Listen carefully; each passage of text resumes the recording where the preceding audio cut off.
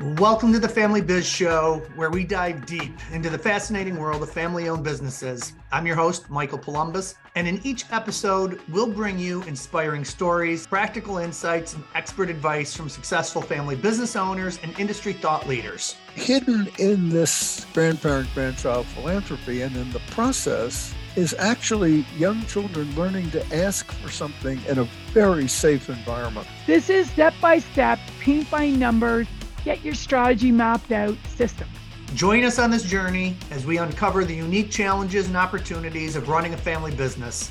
Best part about it is that the guys in the field didn't treat me as the owner's son. I was just another guy. But I think what's super unique about our story, we lost the business and we got it back. Don't miss an episode. Subscribe now on Apple Podcasts, Spotify, or wherever you listen to podcasts. Let's dive right into the next episode of the Family Biz Show. Welcome everybody to the Family Biz Show. I'm your host, Michael Columbus with Family Wealth and Legacy in Rochester, New York. And today we have an incredible show for you. We're joined by Andy Brewer from Huber Brewer, construction company, build, design, you name it, in Syracuse, New York, but does projects all over the place. Welcome, Andy. Thanks, Mike. Happy to be here. Great. Looking forward to a good discussion. So you don't know this, but I spent some time living in Syracuse and raising kids in Syracuse for a few years. Nice. So I drove past your, facilities on a pretty regular basis. And World headquarters, we like to call it. That's right. Our humble beginnings on the south side of Syracuse. We're still here. Well, what I like to do when we start the show, and I'm bringing somebody, new into the show, is just to kind of... Family business is that weird thing where everybody has their own journey of how they made the trek and started in the family business. So if you don't mind, share with us, what was your journey like to enter into the family business? Sure. I was the firstborn of three. So I think early on, there was kind of that expectation that, Andy was going to be working summers and Christmas breaks and whatnot with the family business. So, I was working at Huber Brewer before I could drive, sweeping floors and hanging doors since '94, I say.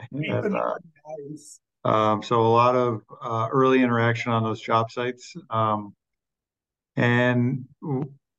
Just as there's some family succession at the leadership level of Huber Brewer, we also have a lot of, superintendents whose fathers and sons have worked for us, some good lineage in the field too. So it's been great over, the 30 plus years I've been involved to kind of see how that has tracked over multiple generations at, different levels, different sectors of the company. And I, would come back from Christmas break, even from college or whatever, and would work a couple of weeks on some of the job sites and would always, attend the Huber Brewer Christmas party and whatnot and stay in touch with all those superintendents and all the guys I worked for over all those summers. And when I graduated from college in Atlanta, I went to Emory University in Atlanta. I ultimately took a job with a real estate developer in North Atlanta in Roswell.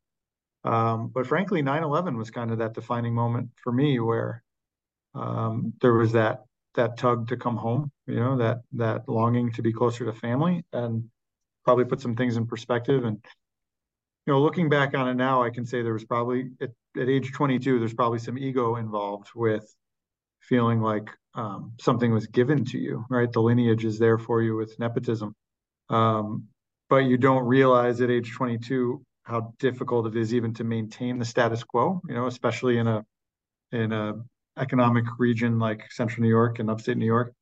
So I was probably a little ignorant to it. But I remember being at one of those Christmas parties and talking to one of those old superintendents, and I was in Atlanta at the time, and he's like, "So when are you coming back?" I'm like, "Well, I'm not sure yet." And he kind of gave me the like, "What do you like? Of course you're coming back. Like this is your destiny."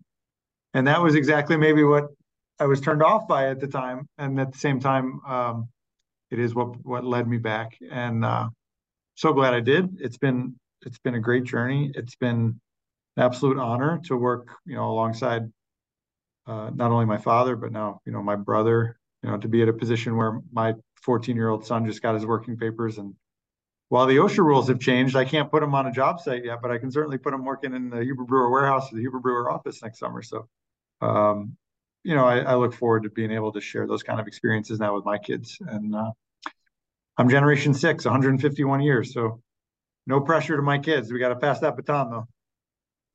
Totally understand. That's, I want to make sure that people heard some of the things that you said that I think are just a testament to who Huber Brewer is. Sure. Several generations of not just family members, but superintendents and people in the field that have been there. And that there's only one thing that allows for that, and that's creating and keeping an incredible company culture. Your family, and through the years and the generations, the Huber Brewer Company is known for a great place to work.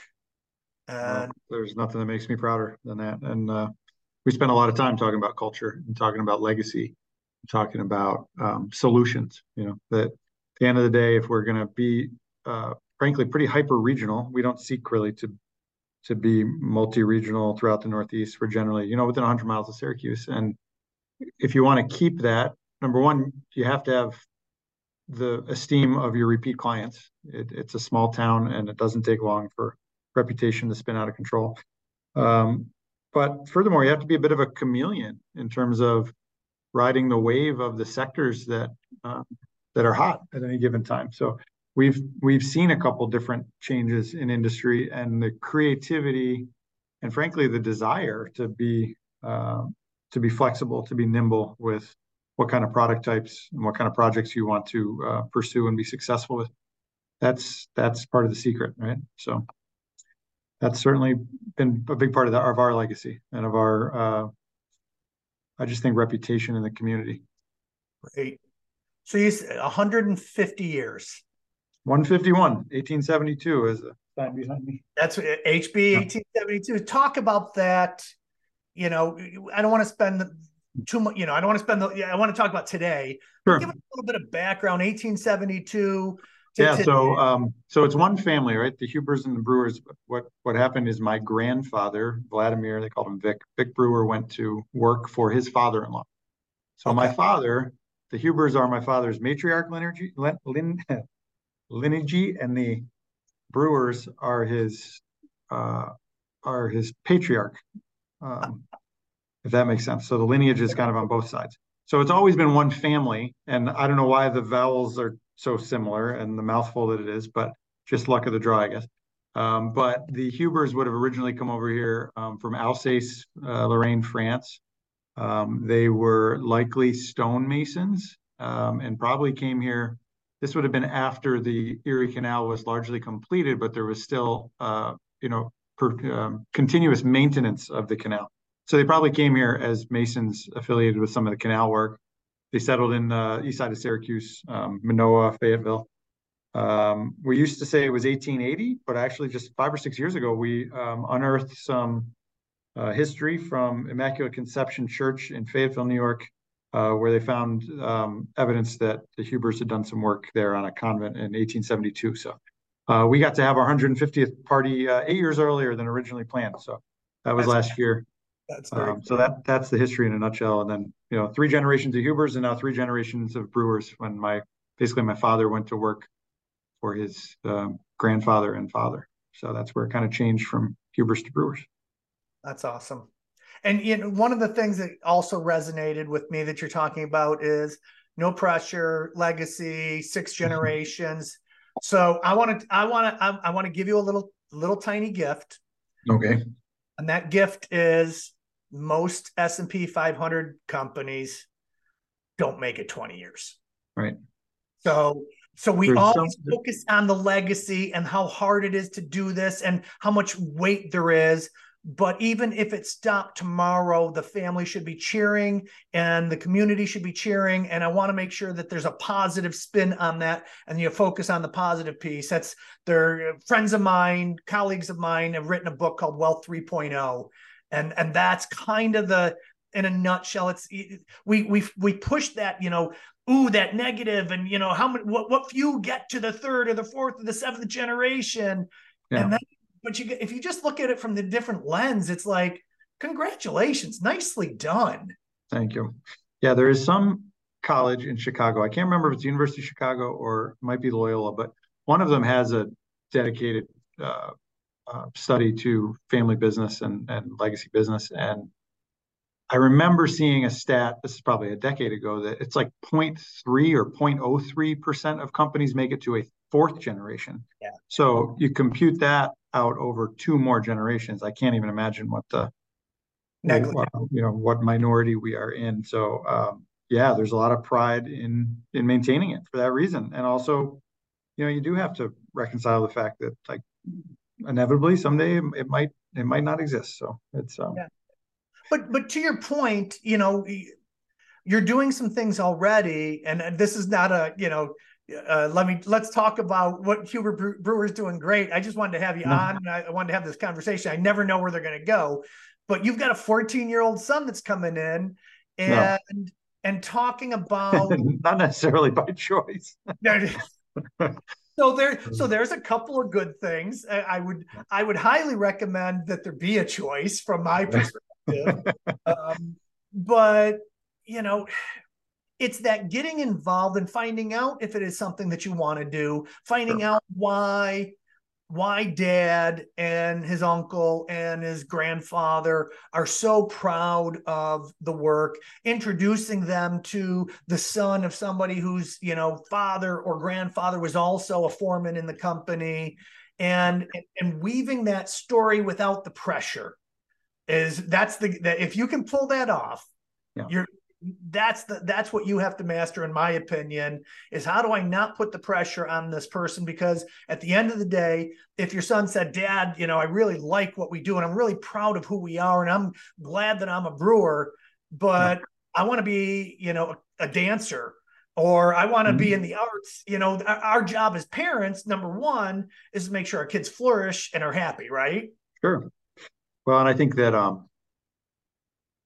we are construction managers. You take the construction part away, right? Construction is the product, but it's like in manufacturing, you make a widget. In management, you manage a certain product and process. And ours happens to be construction. But the reality is, if my son or my nephew, if they're interested in or even tolerant of the sector of management, then of course, why wouldn't you gravitate towards regardless of what you're managing? Yes. Why would you not gravitate towards the sector where you have, the additional benefit and honor and legacy of all this, all we've done? So 1,000%. And I would even, it's every CEO I meet, the ones that get it, and you get it. You can't be 6th generation without getting this seventh, going into the 7th generation, and that it's culture, and what culture is all about is people. Right. And you're not in the widget business, you're not in the service business, you are in the people business, and your people have to actually everybody says customer first. No, because I won't have any customers if I don't have a team. That's right. Well, and when you say our people, we don't self-perform anything. I don't have 50 guys in the field who are cranking out concrete forms or framing or plumbing or HVAC. So when you talk about our people, I mean it's that multiplier effect of how we lead our, call it 75 people, and then the spider web of what they create to carry that out amongst their 100, 200 people on a job site. And have to remind ourselves sometimes, especially on the days when you end up not managing to do a thing you set out to do that day because of whatever came up, which is often, right? And you have to remind yourself that when you're in the management business, it is your job to keep the train on the tracks, right? That if all the subcontractors showed up every day and all the material showed up when it was ordered, and the architects got every last detail right on the drawings, then there'd be no role for a construction.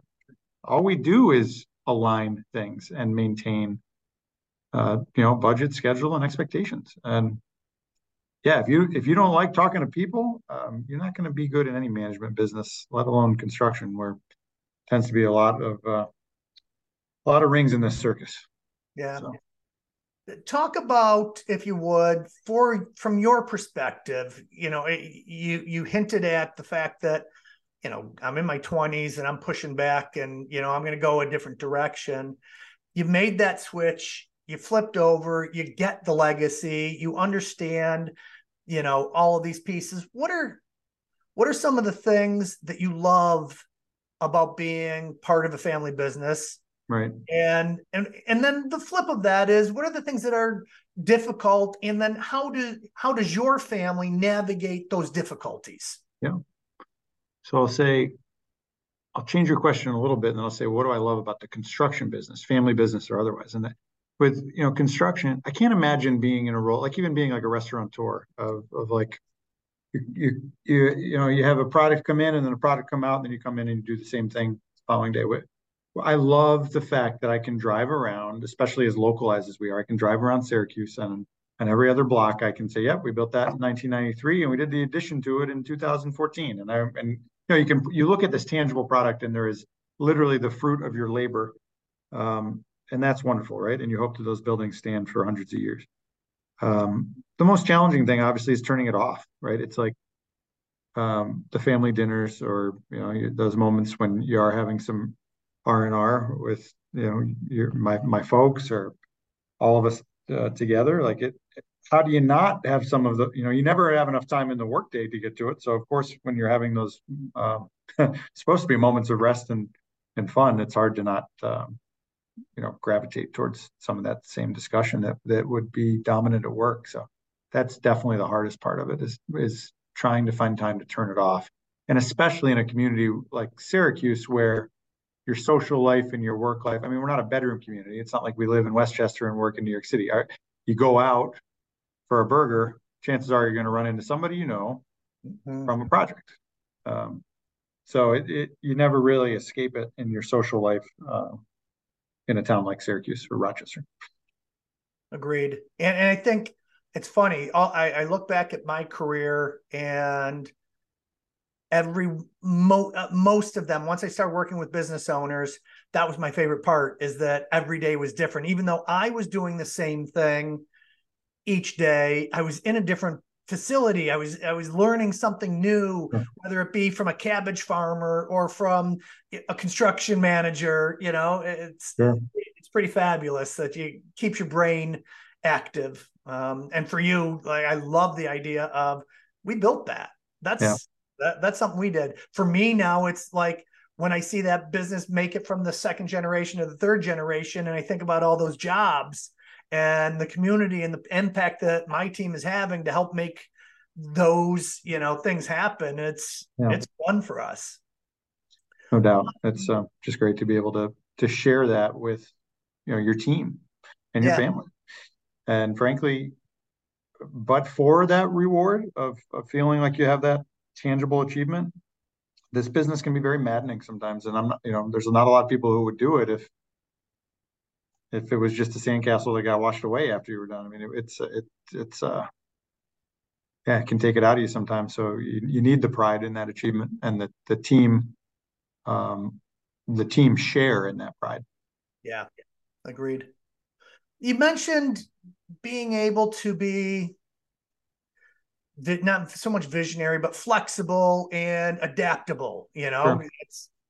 When you look through the years and the projects and the things that you've taken on, how is it that, who's responsible for, doing the SWOT analysis, and what are the things that you're looking at? Because I think that's really important to say. It's one thing for the CEO to have done it through the time, but to get the leadership team and everybody that's, on there to get, on the same page and be aligned through the different things. How do you guys go about doing that? Well, I think it says a lot to the culture of the company, and not just our family, but the families who work for us. And that, there are construction companies out there who go and they build Walmarts all over the country, or they build Delta Sonics all over the Northeast, or whatever it is. And that's never going to be us. For the most part, our people expect to be able to come home and make it to their kids' soccer game, or be there to support their spouses, whatever it is, business or otherwise. And so I think that as as those opportunities inevitably came across my father, my grandfather's desk, whoever, we always said, no, let's focus on the best opportunities here in Central New York rather than worry about a sector and then taking the show on the road. And so then because of that, and because of those kind of cultural dynamics within the company and the desire to be close to home, I think that has forced us to always be thinking about, all right, you see a project on the horizon, and then you try to say, all right, what's going to equip us to differentiate ourselves? What nuance of work we've done in the past, or what could we be doing to better prepare ourselves when that opportunity does really arise? And then they turn into waves. We've done waves of higher ed work and waves of K through 12 work and waves of senior housing and multi-housing and purpose-built senior housing, parking garages. So it's funny, there is a little bit of a, institutional keeping up with the Joneses sometimes, when Colgate might build a building and then Syracuse University has to have one comparable to it. Or, a medical office building goes up for one medical institution, and then you can sense there's going to be a similar competing project from a competing institution. So yeah, there is a little bit of that herd mentality, I guess, with some of the projects around here. Nice. When you look at the projects that your company's done in the last 30 years, what are some of the ones that you just, if you're going to bring somebody that doesn't know Huber Brewer at all, and you're going to show them the top three, what are the projects that you guys are most proud of? And it's not most, but that just stand. Well, they anything having to do with really public assembly, right? Those are the projects that really resonate the most with the community. So I could rattle off, half a dozen of them that kind of check that box. When the Mets came to take on our minor league team here in Syracuse, they dumped a bunch of money through the county into the new stadium. So we got to do all this new lipstick on the NBT Stadium. That was a great project to do, because you get the fun of being there with the Mets organization when they cut that ribbon, and then you see all these thousands of people come into this new stadium and the kids' eyes light up, stuff like that. The Lakeview Amphitheater, which is now the St. Joe's Amphitheater on the shores of Onondaga Lake. We got to work with Gil Bain to do that, and it was really a game changer to compete with CMAC and Saratoga and the rest of these kind of aging amphitheaters largely for summer concert series kind of things. And I love live music, and it's certainly a source of pride to go to a concert at the amphitheater and look out over the setting sun on Onondaga Lake and just feel like, wow, there's a sense of place here for the community that did not exist 2, 3, 4 years ago. The Nexus Center in Utica, which is the new hockey arena. So they had an existing single rink. They call it the Aud, or the Adirondack Bank Center. And now they have a 3-rink addition to it. So they have 4 rinks now. They can host all of the youth hockey. You go in there on a Saturday in December, it's just crawling with families. So projects like that, where you feel like they're really part of the fabric of the community and the public assembly of the community, those are hard to beat.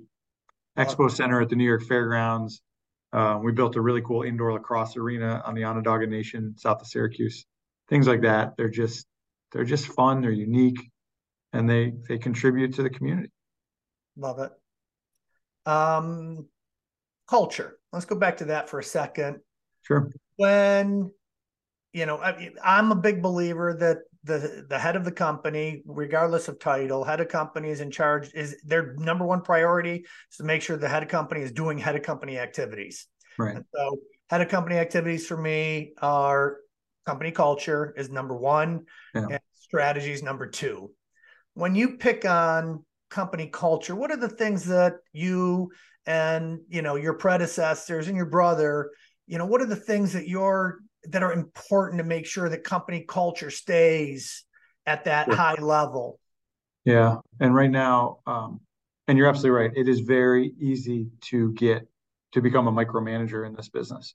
And so part of the culture is instilling the trust and the leadership from senior management to that next level of project managers and assistant project managers, so that you feel like you can properly delegate and do it in a way that doesn't keep you up at night. Still keeps you up at night, but maybe less up at night. But I'll say that the highlight right now, or the focus area, the spotlight of our culture, the focus right now is really on the succession plan how do you plan for growth? Like probably every workplace in America, we're at that same kind of aging, baby boomer transition. And particularly with, the skill set of the old salt bricks and mortar construction managers who probably came up much more out of the field as compared to coming out of a construction management program where they're learning as much software and systems as they are, physical construction properties. Mm-hmm. That's a big part of what we're trying to capture now, and what we're trying to, in some ways extract from the old dogs and invigorate the new guys. So, succession planning is absolutely the pinnacle of cultural success. So and it sounds like when you're talking about succession planning, it's not just, for your family, it's all of those positions all the way through, and making sure that you've got backups and you're taking that knowledge base, right? And I think, across all industries right now in Syracuse, we're kind of, I'm not sure how well coined this term is, but it's kind of like the micron moment is kind of hitting here. And it's this kind of rising tide floats all boats, right? So we are bracing for inevitable growth. For years, we've never really had the peaks or the valleys in construction. It's always been just kind of steady, which is great, and that it's been very predictable. But we definitely are looking at our project pursuits and the pipeline and saying, 3 years from now, we're gonna need to be at 2x. We're certainly gonna have the opportunity to be at 2x our volume. So what does that mean for succession planning, recruitment, retention, all those things? One of the things that I liked about I looking at your website, obviously, I love the fact that it's HB 1872.build, which just is very fitting, and very, very few people, in my opinion, put those things right into their URL. We thought that would be great until there's all these automated like apps and stuff you try to register and they don't recognize the .build, and then you're like, oh, maybe this was not well thought through. But we do have a default back to our old .coms too. But yes, thank you for picking up on that. But the other thing that's on there, so one, you honor the history of the family and that came before you. You're talking about succession. You happen to live. We all live in Onondaga, world, the Iroquois Indians, and that seventh generation thinking. Isn't that cool? It's very cool, and you guys are on the cusp of living it. So honoring the people that came 7 generations before you, and so I would push you to be thinking about, when you're thinking about succession planning, is to be putting out there to say, how are the decisions that we make today going to affect those 7 generations from now? Yeah, and I had a really interesting conversation once, community conversation that included some Native Americans, and it was talking about that seven generation principle. And another way of looking at it is that I knew 3 of my great grandparents. I remember my interactions with them, and you hope you live long enough that your great grandchildren. Sure. So that is 7 generations, right? And so, when I think about it that way, my grandfather, who it would have been great if my son had known him, but like it's that close, right? That he would have been kind of that middle generation in 7 generations of Huberson brewers, and it's just great to know that you're kind of living what that parable should be. It goes without saying, in construction, there's a lot of buzzwords around sustainability, right? So when you think about doing what's right for the community today and for the world that we hope to leave to our children, like the principles of sustainability, which no one knows better than our Native American community members, like that. I'm encouraged that it is starting to become a little bit more, not even an ambition of the construction industry, but what we used to think was like a aspiration for a LEED accredited project. Right. Now it's kind of just like, no, that's part of the life cycle analysis. That's part of the energy code study. It's just become a little bit more industry standard. But of course we can always do better. And we're seeing it every day with mass timber structures, or certainly with a lot more solar, geothermal energy. So I think all those things play into that 7th-generation look ahead. And I don't know. I was talking to Christina earlier about how it's hard to think back to how we used to have to shut jobs down in the wintertime because of the anticipated snow accumulation and the cold. I think we have, a very local example here of how real climate change is, and that we don't really plan to shut jobs down anymore. We just kind of grin and bear it. And so, climate change is real. The need for sustainability is very relevant. I'm going to stay on the topic of company culture because I can't emphasize, in my opinion, how important it is. And so when I look at company culture, it's the blending of three different things. It's that vision for the future. It's that big, hairy, audacious goal to get everybody excited about where we're going. Right. And core purpose, which I think, as I'm listening to you, and not everybody defines it with these words, but I think that we get there all the same way. We just might use different words to get there. So where, you're talking about 7th-generation thinking, you're talking about succession planning, and not succession planning as an event, but succession planning as kind of that purpose. How do we make sure that there's jobs for the grandchildren of the foreman that we're feeding today and that we're taking care of today? The other side of that. So if I take my vision for the future, I have my core purpose of, what drives us. And I love the idea of succession is what drives us. Yeah. And then the other part to me is always core values. And when you blend those three together, that makes company culture come together. And, your website does a really great job of talking about them, caring and safety, quality, integrity, and innovation. And I would say that, from talking to you, many times you look at somebody's website or you look at them, their words on a wall, they're aspirational, but you guys live them. I'm throwing a curveball at you a little bit, but just how do you see people? How do you capture people living those values? How do you keep those values alive at Huber Brewer on a regular basis? So the most tangible way we do it is through employee recognition. So we literally have a program where we ask people to, catch folks in the act. And on a quarterly basis, we call out those moments and we commend those people for exhibiting those values. And they literally go up on a wall here. They are a brick on a wall. So I'm cheering for those of you who can't see me and are listening to this. This is we call this actions to live by. Yep. And the fact that you guys are doing that, I didn't know, but I could just feel that. I mean, I wasn't trying to lead you or anything, but this is exactly. It was hardly a curveball. It was a softball. Yeah. No, it was easy. And we've increasingly tried to put some emphasis on that, because as the company gets larger, and as there is maybe less interaction between Jim Brewer and the average carpenter or whoever on a job site, you need everybody to be the eyes and ears and the advocates for the company and for the successes of their coworkers. And who doesn't want a little bit of recognition for going above and beyond, and try to build that and celebrate it? It's increasingly something we're doing more of.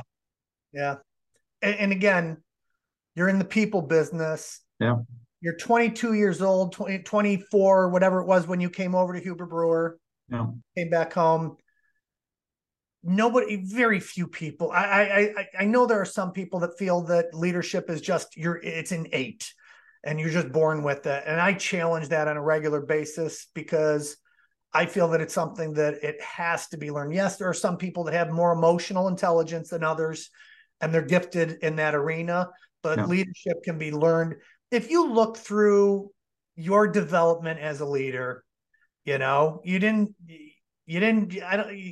probably learned a lot of things. What were some of the things or books that you read that you sat there and said, I went through this, or maybe defining moments where you messed up and said, oh, that's not happening again?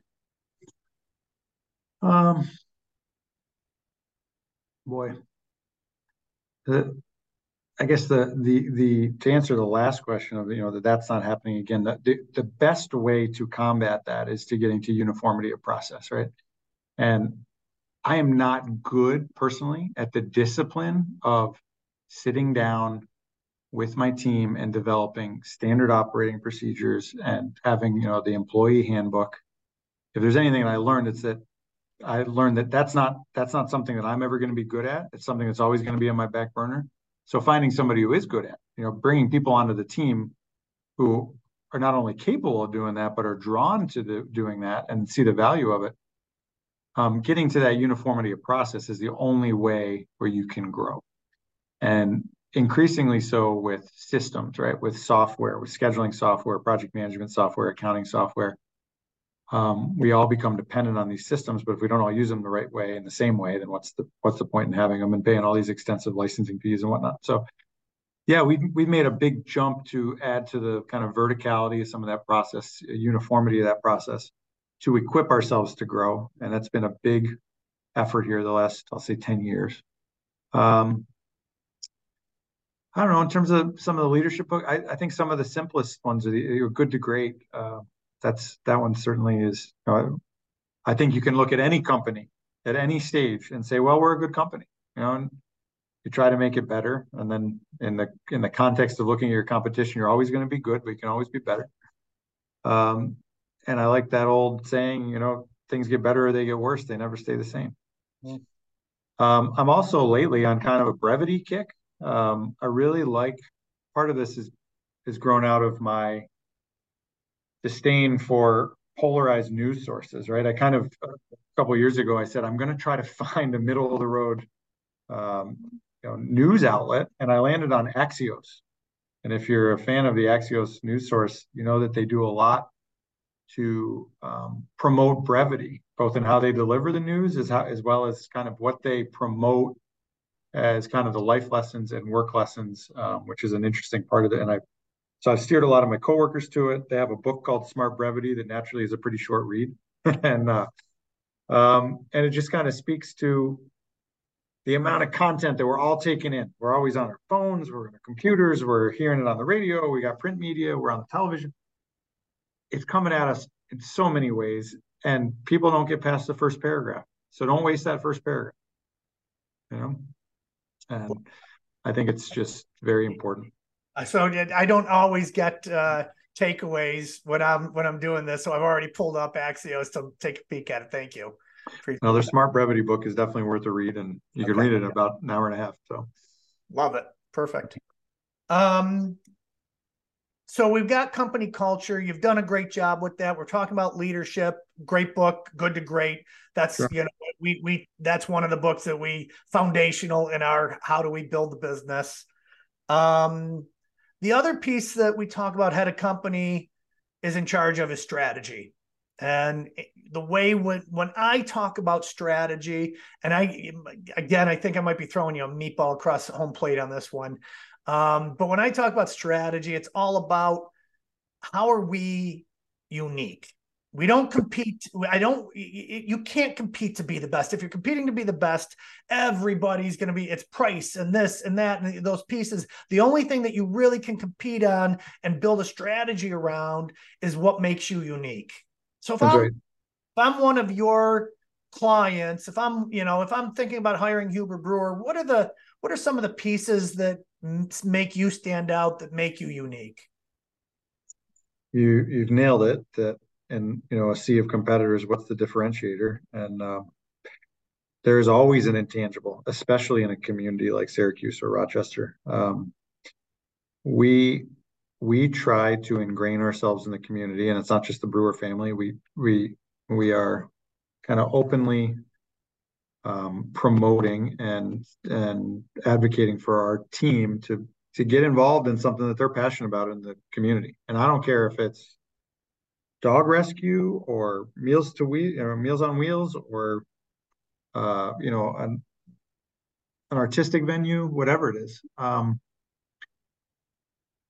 It gets you out of your comfort zone because you inevitably end up on a committee or a board, a group of people that you wouldn't necessarily see by going to the Little League game or at your school function or whatever. So now you're out mixing with people from, all around the community, and it always leads to an opportunity, to a differentiator, saying, yeah, we know that person, or and then supporting those organizations, leads to, I don't know if pet projects is the right, but there's a lot of organizations that I feel like, because we are so community oriented, they look at us as kind of a natural problem solver for them. So, and sometimes years before there's a project, it's, help us navigate this program challenge with our facility. Help us think through this. I love those calls because, number one, I feel like I'm helping the community. And number two, I know that 2 years later, there's going to be some project that comes of it after the capital campaign and after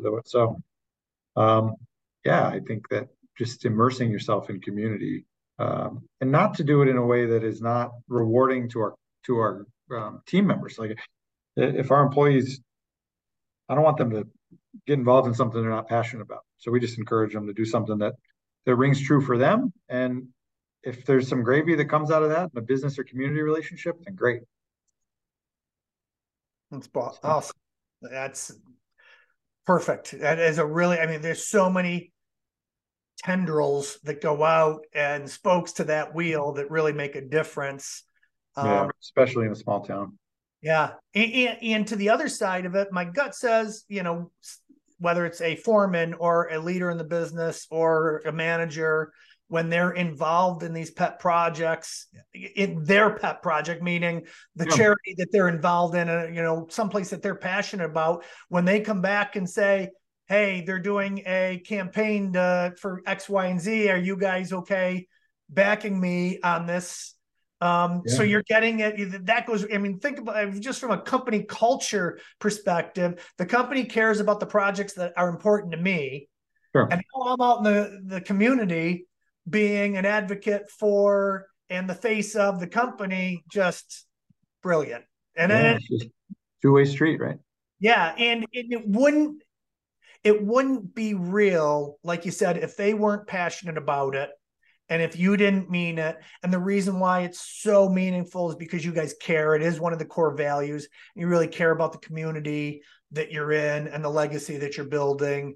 Yeah, going back to the whole, if we were building Walmarts all over the country, you don't have that opportunity because you don't have the genuine connection with community. So I think the reason we've become these, this chameleon in Central New York is because of that genuine commitment to our team and that team's commitment to the community. So I'm super proud of it.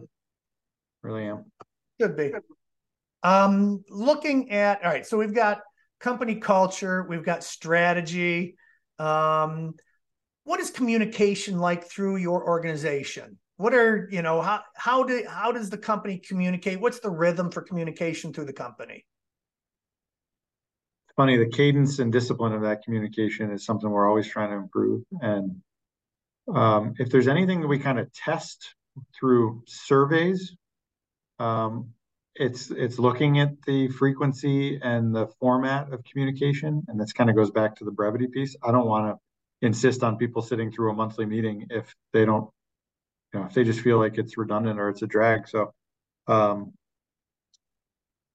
yeah, there are people who sit around, I'll say the boardroom table, every Friday morning, who know most of what's going on in the company. The people working on a specific job site for 18 months, they certainly don't have the same pulse, or have the same understanding of the pulse of what we're chasing. So you have to be cognizant of that, I think, with how information is disseminated around the company. And some of it is just that people want to feel confidence that because we tend to work on job cycles that are a year or 18 months or 2 years, well, where am I going next? There's a lot of that communication that's, don't worry, the pipeline is intact. So I find that the communication is much about the confidence. If we do our jobs well, we're constantly working ourselves out of work. So the communication needs to be around the confidence in the, perpetuity of the work. And we're doing a better job with that, but we can always improve. Nice. In terms of succession and how that relates to company culture and building out your, the A player leadership team, as they say, is there, or has there been any talk about like Huber Brewer University? Huh. It's funny. We didn't really work with a leadership consultant until about 2 years ago. And it's funny. I can even go back 10 years ago when it was kind of like Jim Brewer and everybody else. I mean, it's taken us even that, here we are 140 years into our company. We didn't necessarily have the verticality of saying, well, we have a pre-construction department and a construction department and a operations and accounting department. So that's all like relatively recent in the arc of the company. So we're now just kind of getting to the point where in that succession we say, okay, well, now we need to define what our leadership development looks like. And the first thing to do in that is getting to those standard operating procedures and protocols and employee handbooks, so you can accurately define what somebody's role is, so that it is replicable. Yeah, I love that conversation because you're right. I mean, you're right there. Yeah. We call scorecards. Instead of job, I would like to call them trading cards, but everybody gets mad at me because you can be traded to another company if you so choose, and that's fine. But that may be a little crass. But scorecards are brief. Job descriptions are too long. That's Scorecard is, what are my function accountabilities? What do I need to bring to the table, and what are the KPIs that I'm getting measured on? And if I keep them that simple and that brief on one page, and by the way, the company values, add that to everybody's scorecard, and then rank them on, a 0 to 5 on the company values. So you can say, how am I holding up on these different company values? That's it. And as I'm learning more about what a leadership academy of sorts would look like, I'll say that probably the scariest, boldest part of it is the inevitable kind of 360 review. Looking up and down the chain, doesn't matter what role I play in the company. If I'm kind of tapped to be a leader, I have to have this thick enough skin to be able to say, well, I need to know what people above me, the people below me, and the people around me kind of think of my leadership style, my strengths and weaknesses. That's a scary prospect for an organization that's never done a true 360-degree review process and survey. So, we're right at that point right now, and something we're going to need to embark on as we think about succession and growth. So it's a very relevant topic for us right now. If you look at the next 12 months, and I think I know the answer to this already based on what we've been talking about, what would you say is your number one top priority? Is this this is it right now? It's just, how do we put our succession plan in place? Leadership succession leading to growth, making it replicable. Okay. There you go. HBU. I'm going to coin it for you. HBU, Brewer University. Too many U's. Mm-hmm. I'm a big fan of every company having their own university, and not as a farce, not as not just to have the name and think it's cool, but to actually really delve into those things. And happy to, at any time, feel free to say, what about this or what about that, Mike? You now have my email, and I'm happy to share those things. Our company marketing people already coined it. They say we're going to have it on Tuesday afternoons, and we're going to call it 1870 Tuesday. Oh, better than so much. 1870 Tuesday. They win. That's why I'm not in marketing. Yeah, right. Me neither. I couldn't come up with that.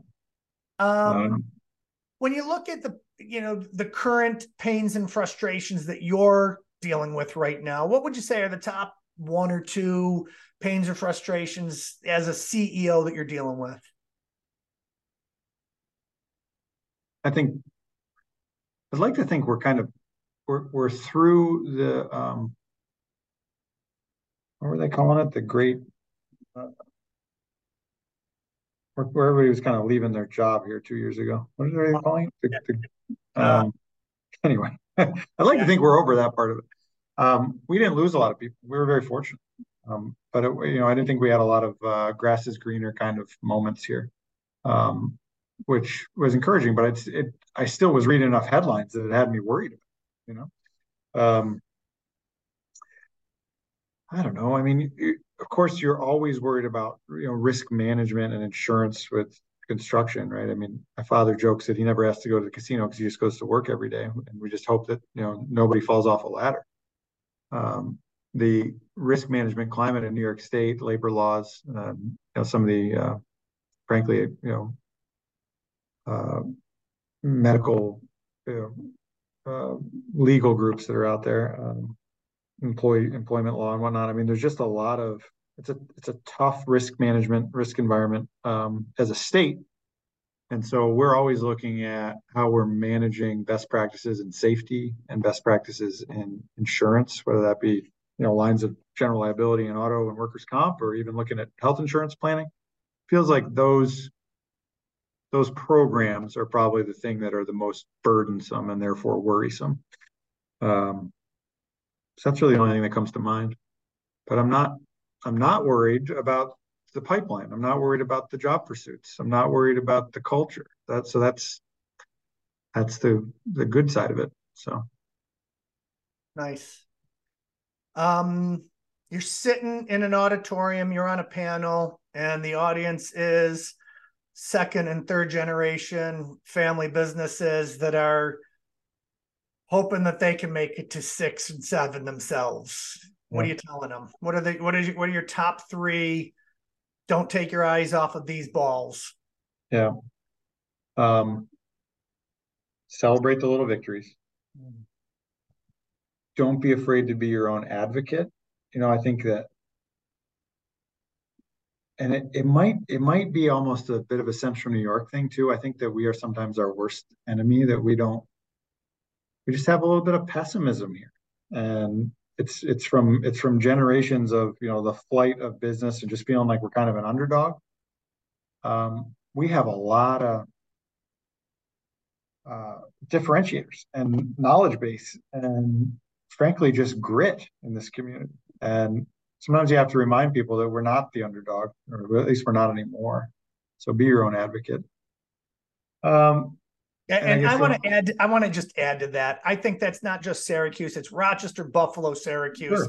It's the Rust Belt, right? It's just credit for this I-90 corridor and what we've all been through, and how we're all have a lot of grit. I think the people who are often the whiniest are the ones they've never lived anywhere else. So I've lived in Atlanta. You go to Atlanta for 6 years and deal with that traffic and that heat. Move to Washington D.C. and deal with the traffic. Move to Boston or LA or wherever, Texas. So I think that sometimes the people who are the most vocal are maybe the least qualified to have that opinion. And the people who are most satisfied here are those that have gone someplace else and then come back to the 4-season towns that we love here. And realize the simplicity sometimes of our lifestyle here.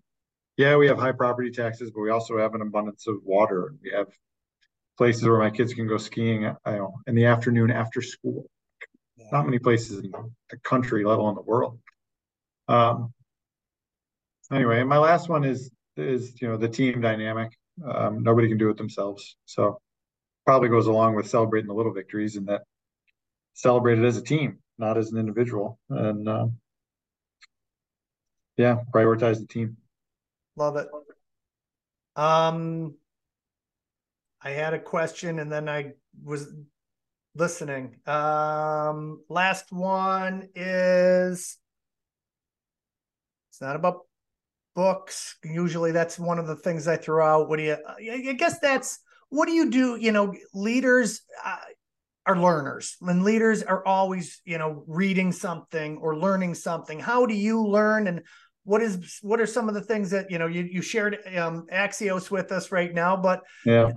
What are some of the other things? My wife would tell you I haven't really read a book in years. It's true. I haven't sat down and read a book cover to cover in multiple years, and yet I'm always reading, right? Too often probably on my phone, and too often when I should be shutting off the lights and going to sleep. But I think any good manager of people is also, a student of people, a student of emotional intelligence. And my business is my family, but you have to remind yourself when you're in a leadership role at a family business that it's not everybody else's family, and that you are never going to be as important.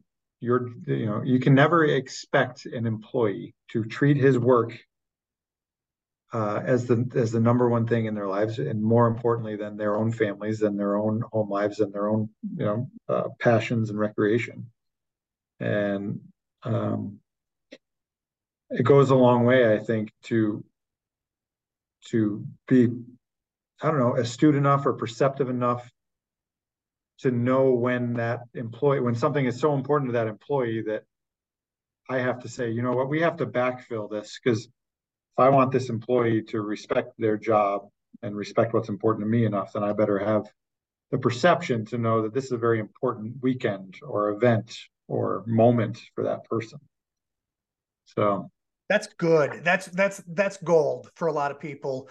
I don't think I think they feel it and think it, but maybe not out loud. And you need to bring that to the forefront. The fact that, your employees' families always going to come before your family, always going to come before the business. And if we don't realize that, it could be detrimental. That's right. If you want to gain that forever loyalty in an increasingly fickle, recruiting and retaining environment, you better know what makes those people tick. Yeah. All right. Last one. Okay. Favorite family tradition. Oh man. So we like to get away to the St. Lawrence River. We have a place up on Wellesley Island, and I'll say the best tradition is just the ability to have summer weekends up there. Like that, it's growing up, that's where I got into trouble, and it's where my kids are going to get into trouble. And there's a certain, reliance that kids develop, I think, with, they can only get in so much trouble, but it's like a different, learning to be on boats and learn how to fix a motor, or learning how to, install that part of the dock or whatever. Like it's just, there's a certain craftiness that comes to, that time, and everybody's got that place, whether it's their garage, their camp, their summer home.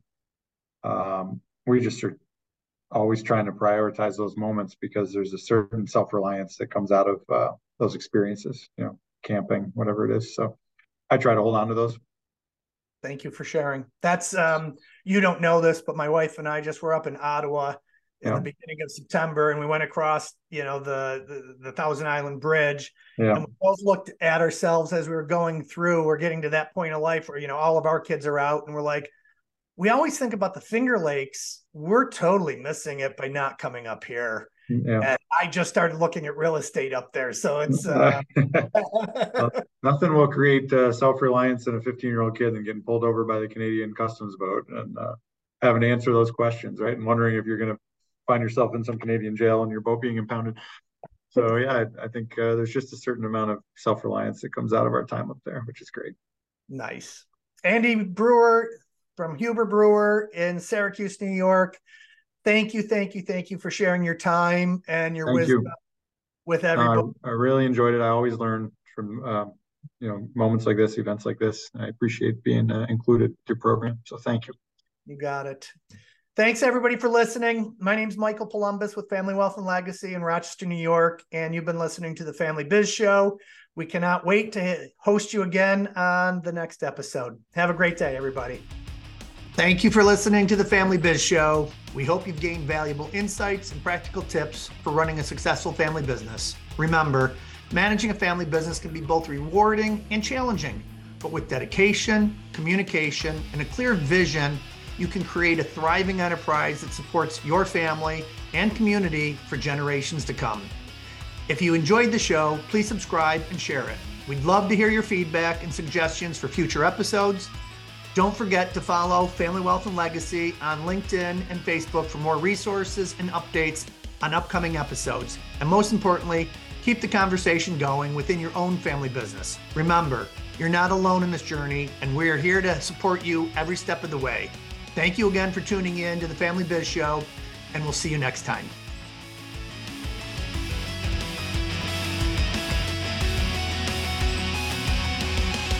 Content presented is for informational and educational purposes.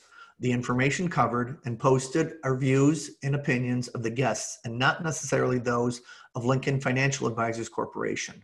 Michael Columbus is a registered representative of Lincoln Financial Advisors Corporation.